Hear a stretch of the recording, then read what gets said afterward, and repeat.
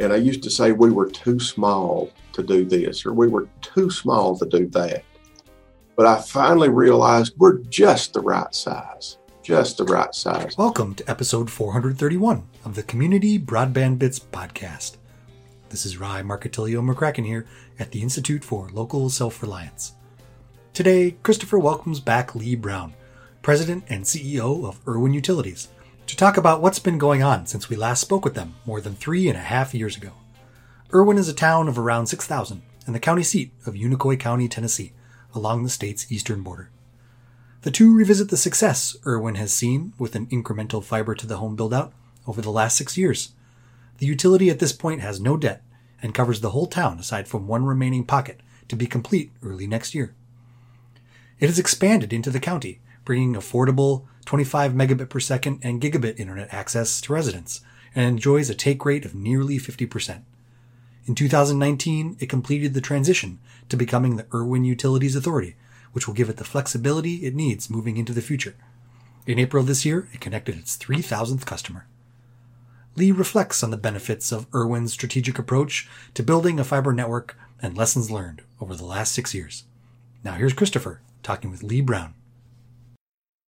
Welcome to another episode of the Community Broadband Bits podcast. I'm Christopher Mitchell at the Institute for Local Self-Reliance, and I'm in St. Paul, Minnesota. Today, I'm bringing back one of my favorite networks, and we're bringing back a guest who we talked to about 4 years ago, Lee Brown from Erwin, Tennessee, who is the president and CEO of Erwin Utilities. Welcome back to the show. Thanks, Chris. It's great to be here. I've always just loved your approach. I love that you did the modeling. You found that you couldn't take the same path some others had, and you found your own incremental way. But let me ask you first. I actually have a colleague heading down there to the Great Smokies, not too far away from you. Are your leaves turning colors yet? Yes, we're beginning to see just some slight tint of color in the mountains, and it's a good time to visit Northeast Tennessee. And every season's good, but fall is especially a great time to be in the mountains of Northeast Tennessee.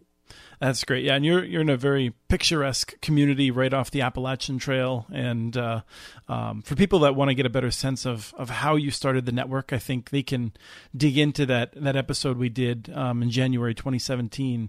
But can you give us a 30-second thumbnail sketch of how you did it? Sure, Chris. Going back, we decided that nobody was coming to save us, save our community, and provide a reliable broadband service. And so we had looked at broadband for about the past 20 years, and it was just cost prohibitive. And so as technology improved and the price of fiber came down, we put together a plan that we could build out just broadband and voice over internet phone service only with no video. And we did it in a phased approach that allow us to control our capital investment and also to start seeing that revenue come in early on. And it also gave my board comfort that we're not going to spend all of our money all at once. And it gave them a real comfort and assurance. If we needed to slow down, we just put the brakes on. And we never needed to, thankfully.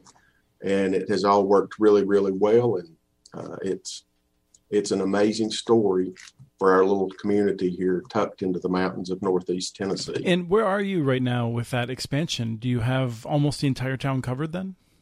We do, Chris. We started in the very late fall of 2014 to build our first phase and connected our first customer in March of 2015.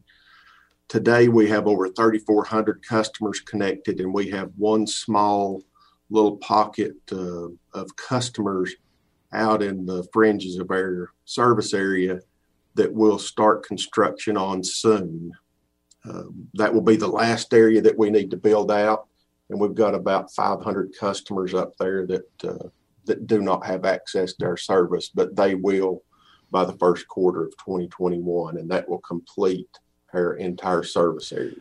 To have 6,000 people and to have 3,400 customers without even having finished connecting all of them yet, it sounds like there's not many people left over.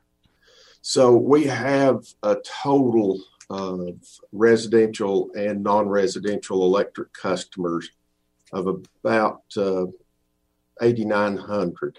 So we're probably approaching half of our residential customers being connected. We stay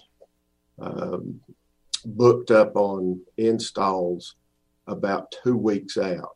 And so we're really fortunate that our growth is steady. We don't have a really big backlog, which is good for our customers. We don't like to have a 4 or 6 week backlog of installs. Mm-hmm.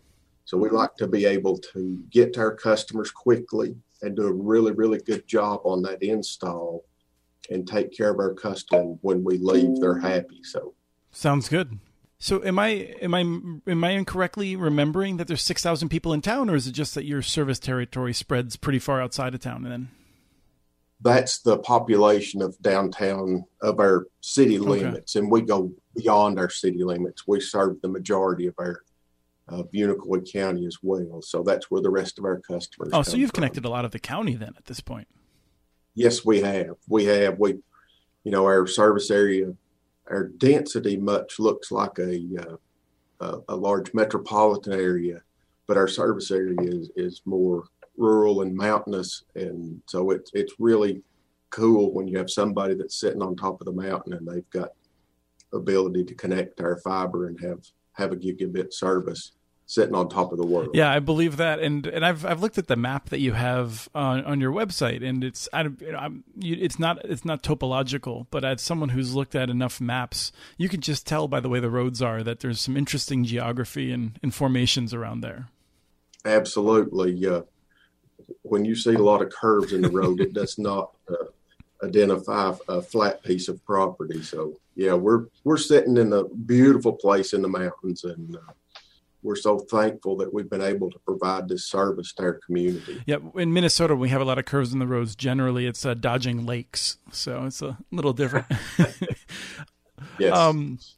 When we had spoken before, John Williams was on the call, and he was talking about some of the benefits to the wastewater and the water plants in terms of all the higher tech gadgets that you could use to make sure you are monitoring all the different things you need to monitor. And I'm curious if you've seen a lot of benefits from to the electric side, to the water and wastewater side from the network.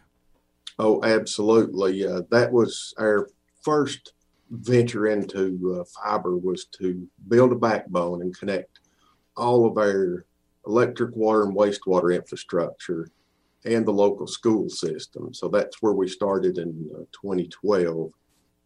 And yes, we've seen lots of improvements. And shortly after that, we installed the new SCADA system and brought back more data and information, and have been able to use all of the technology to monitor our water losses and identify where we might have a pressure zone that has a leak earlier than we've ever been able to do that before. And it's really helped to manage and correct leaks when they occur and reduce our water losses. So big benefits to electric, water, and wastewater from being connected with our fiber. For someone whose main experience with water is just pulling it out of the tap, what does that mean that you can get earlier intelligence into some of those issues?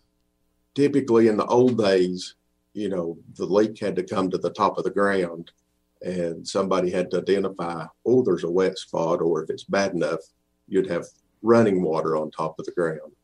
But with this, now we have the ability to identify different pressure zones where we could possibly have a leak from when we see a trend upward on our volume of water that's going out of our tanks, and it doesn't match our historical patterns.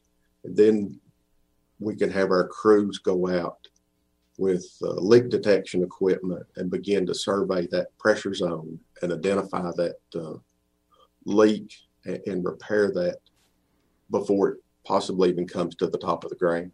Okay, so is that primarily a cost savings of not having to run through more water, or is there like a safety issue involved with that at all? So several things. It is a cost savings, but we operate under guidelines from the state that they require you to maintain a lower loss percentage of water loss in your system. And so that's really helped us stay in compliance and well ahead of our regulatory requirements. Sure, I can see how that would be a benefit. You always want to keep those people on your side. Absolutely, that's for sure. So what's changed with the internet product for the residents since you launched? I think you've changed your billing structure around a little bit, and I'm just curious if you can share how it's changed over the years. So when we first rolled out our offerings of broadband, we had 3 different speeds that we offered: a 25 megabit service, 100, and a gig. And our 25 megabit service was $49.95, and the 100 megabit service was $69.95 a month. And our gigabit service was, it's been so long now, I think it was $199 a month. We're always looking, how can we improve things, but make things simpler? So we decided, the choice of 3 really isn't doing that much for us. And let's really try to take this up where it needs to be. And so we dropped the 100 megabit and reduced the price of the gig down to the $69.95. So now you just have a choice of 25 and a gig. And we think one day that the gig service is probably going to just be standard. That'll be the only thing that we offer. But we've not made that decision yet. In almost all the networks I'm familiar with, people tend to cluster around the standard tier, whatever the basic lower rate is. Although we're seeing oddities in a number of places where there are a lot of people that are jumping, particularly people who are signing up more recently during the pandemic. And so I'm curious what your kind of patterns are that you see with which package people take. Well, early on, and it still is primarily, I think most of our customers take our 25 megabit package, but there's definitely been, with the price reduction and then what has happened with COVID, there are more people that are signing up for our gigabit service today than before. Do you see the lack of a cable package? I mean, that's something that you were toward the front end of utilities that were doing that. Now it's pretty common for people not to have that. Have you seen any changes in terms of how that impacts how many people sign up for your service? We think it's worked to our advantage. And we've got all the business that we can take care of today. Occasionally, I will run into a customer and ask me, how many channels do you have? And I say, well, we have them all. But you just have to decide which streaming service that you want to use and which channels you want. The thing that we have noticed, and our installers call this to our attention, is 2 years ago, they spent time trying to explain to people how to stream video content. Today, they already know how. So that changed. Yeah, we were kind of on the leading edge of providing a broadband service without video. We knew video, traditional video, cable TV, was on the decline. We did not have any idea how quickly that decline was coming and how quick the adoption rate of streaming was going to come. So we just kind of are at the right place at the right time. But again, we wanted to try to make our service just, a stellar broadband experience. And video tends to drag that down. And if you have problems, it's going to be with video. And we just decided that's not what we wanted to deal with, was with the problems that came with video. Plus, the margins on video. They're negative. Are just not really good. They're not really good. And so why would you want to be in a business that causes you a lot of problems and does not provide you with a return on your investment? So it's worked out really well for us. Excellent. I'm curious to see what we see in terms of the numbers, as it seems like a lot of people are now moving away from satellite as well to the streaming. And I would assume there's probably a lot of satellite customers out in your area who may be particularly interested in coming online now. Even if they're not big on the internet, they may just want to get their television programs over Hulu or YouTube TV kind of thing now. We have seen a few customers switch and do away with their satellite TV service. And I think that will be a more common thing over the next 2 or 3 years. As people have access to reliable broadband, why would you want to pay for a satellite TV service? And again, it's more traditional. Satellite is more like traditional cable TV, and it's expensive. One of the things that I saw when I was just refreshing myself is that you don't offer email addresses for your customers. And it just brought back something I hadn't thought of for so many years, which was, why would any ISP spend their time doing that at this point? And I'm just curious if that's been something that has been a pure positive for you, or if it's been a little bit mixed. It has, and occasionally somebody will ask for that, and we will provide it, but it is just, it's a thing of the past. People they don't ask for them anymore. And that's another thing that you have to keep up with and takes up your time.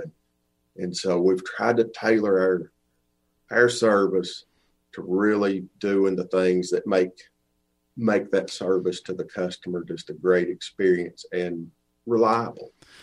When as you've been building this, have you seen any competitive response from other providers in the market? Has anyone tried to come in and compete with you more strongly, or have they basically just let you take the people that care about their high quality, all those customers? We've not really had any head-to-head competition. We were last year, we were awarded a grant, and our competition from the phone company was successful in getting that grant rescinded. Oh, come on.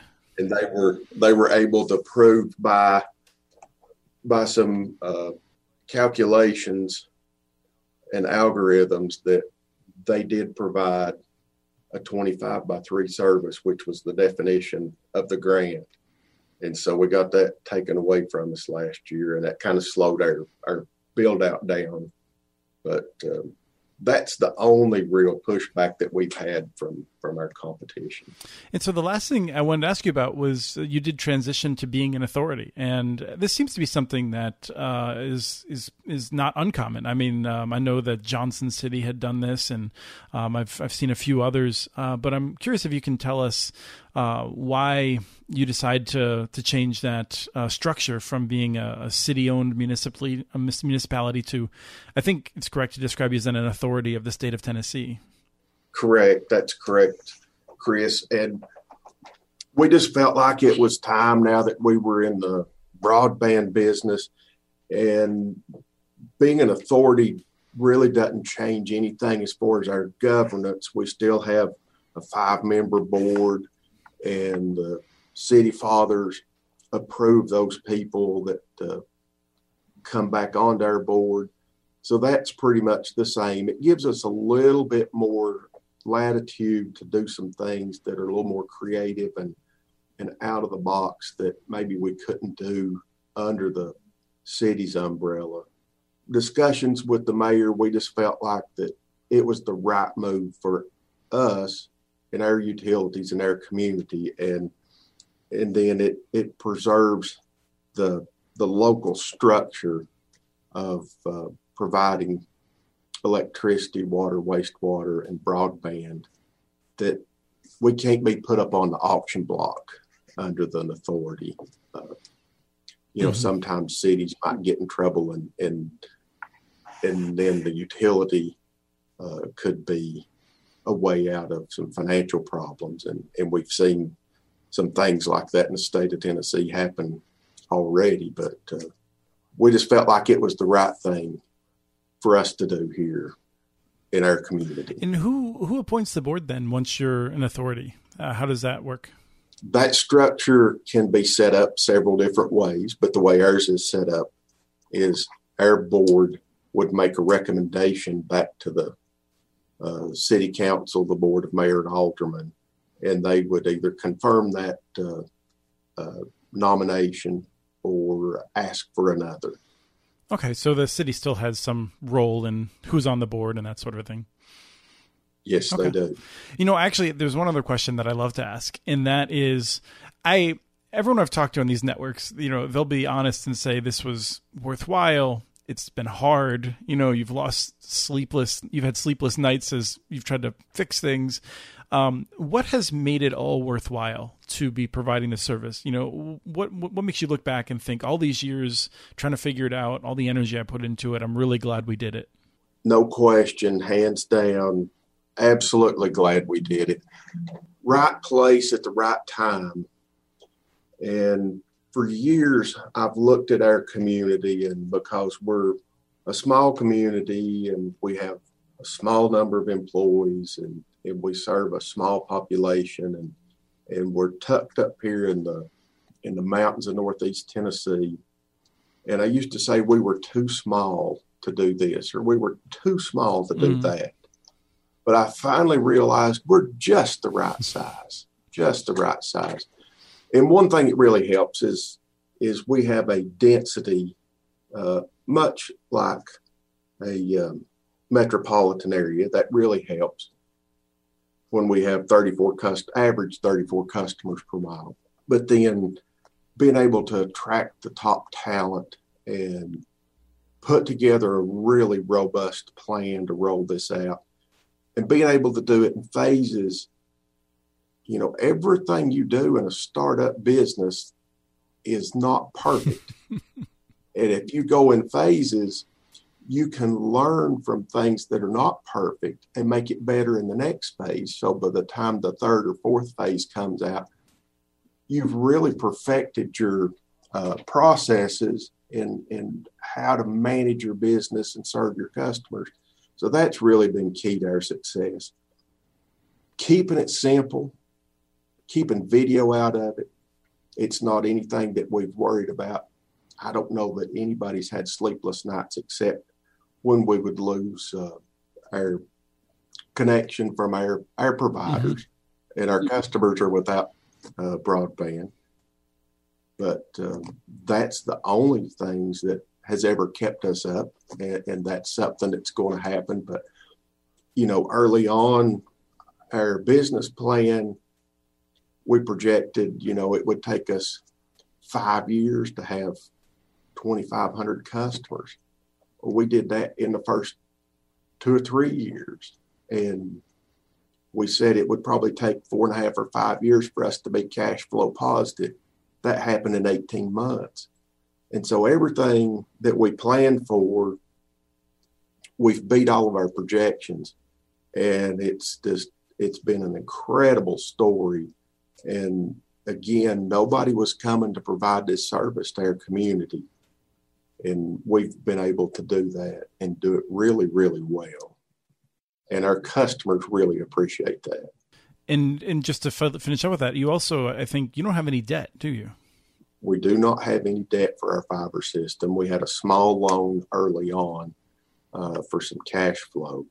And when we transitioned to an authority, instead of carrying that debt over, we just paid that off and got that out of the way. So we're debt free and building up some cash reserves that are going to be able to do some other great things for our community that we're working on. So we're excited about the future. That's great. And I know way across the state, a million miles away from you, is Clarksville, where I know they've used their revenues from their system to do quite a lot of interesting things. So there's a bright future there when you have that the cash flow to be creative. So I'm looking forward to seeing what you do, and I really appreciate your time today.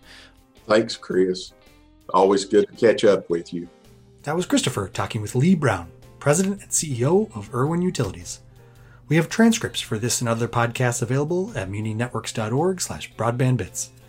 Email us at podcast@muninetworks.org with your ideas for the show. Follow Chris on Twitter. His handle is @CommunityNets. Follow muninetworks.org stories on Twitter. The handle is @muninetworks. Subscribe to this and other podcasts from ILSR, including Building Local Power, Local Energy Rules, and the Composting for Community podcast. You can access them anywhere you get your podcasts. You can catch the latest important research from all of our initiatives if you subscribe to our monthly newsletter at ilsr.org. While you're there, please take a moment to donate. Your support in any amount keeps us going. Thank you to Arnie Huseby for the song Warm Duck Shuffle, licensed through Creative Commons. This was episode 431 of the Community Broadband Bits podcast. Thanks for listening.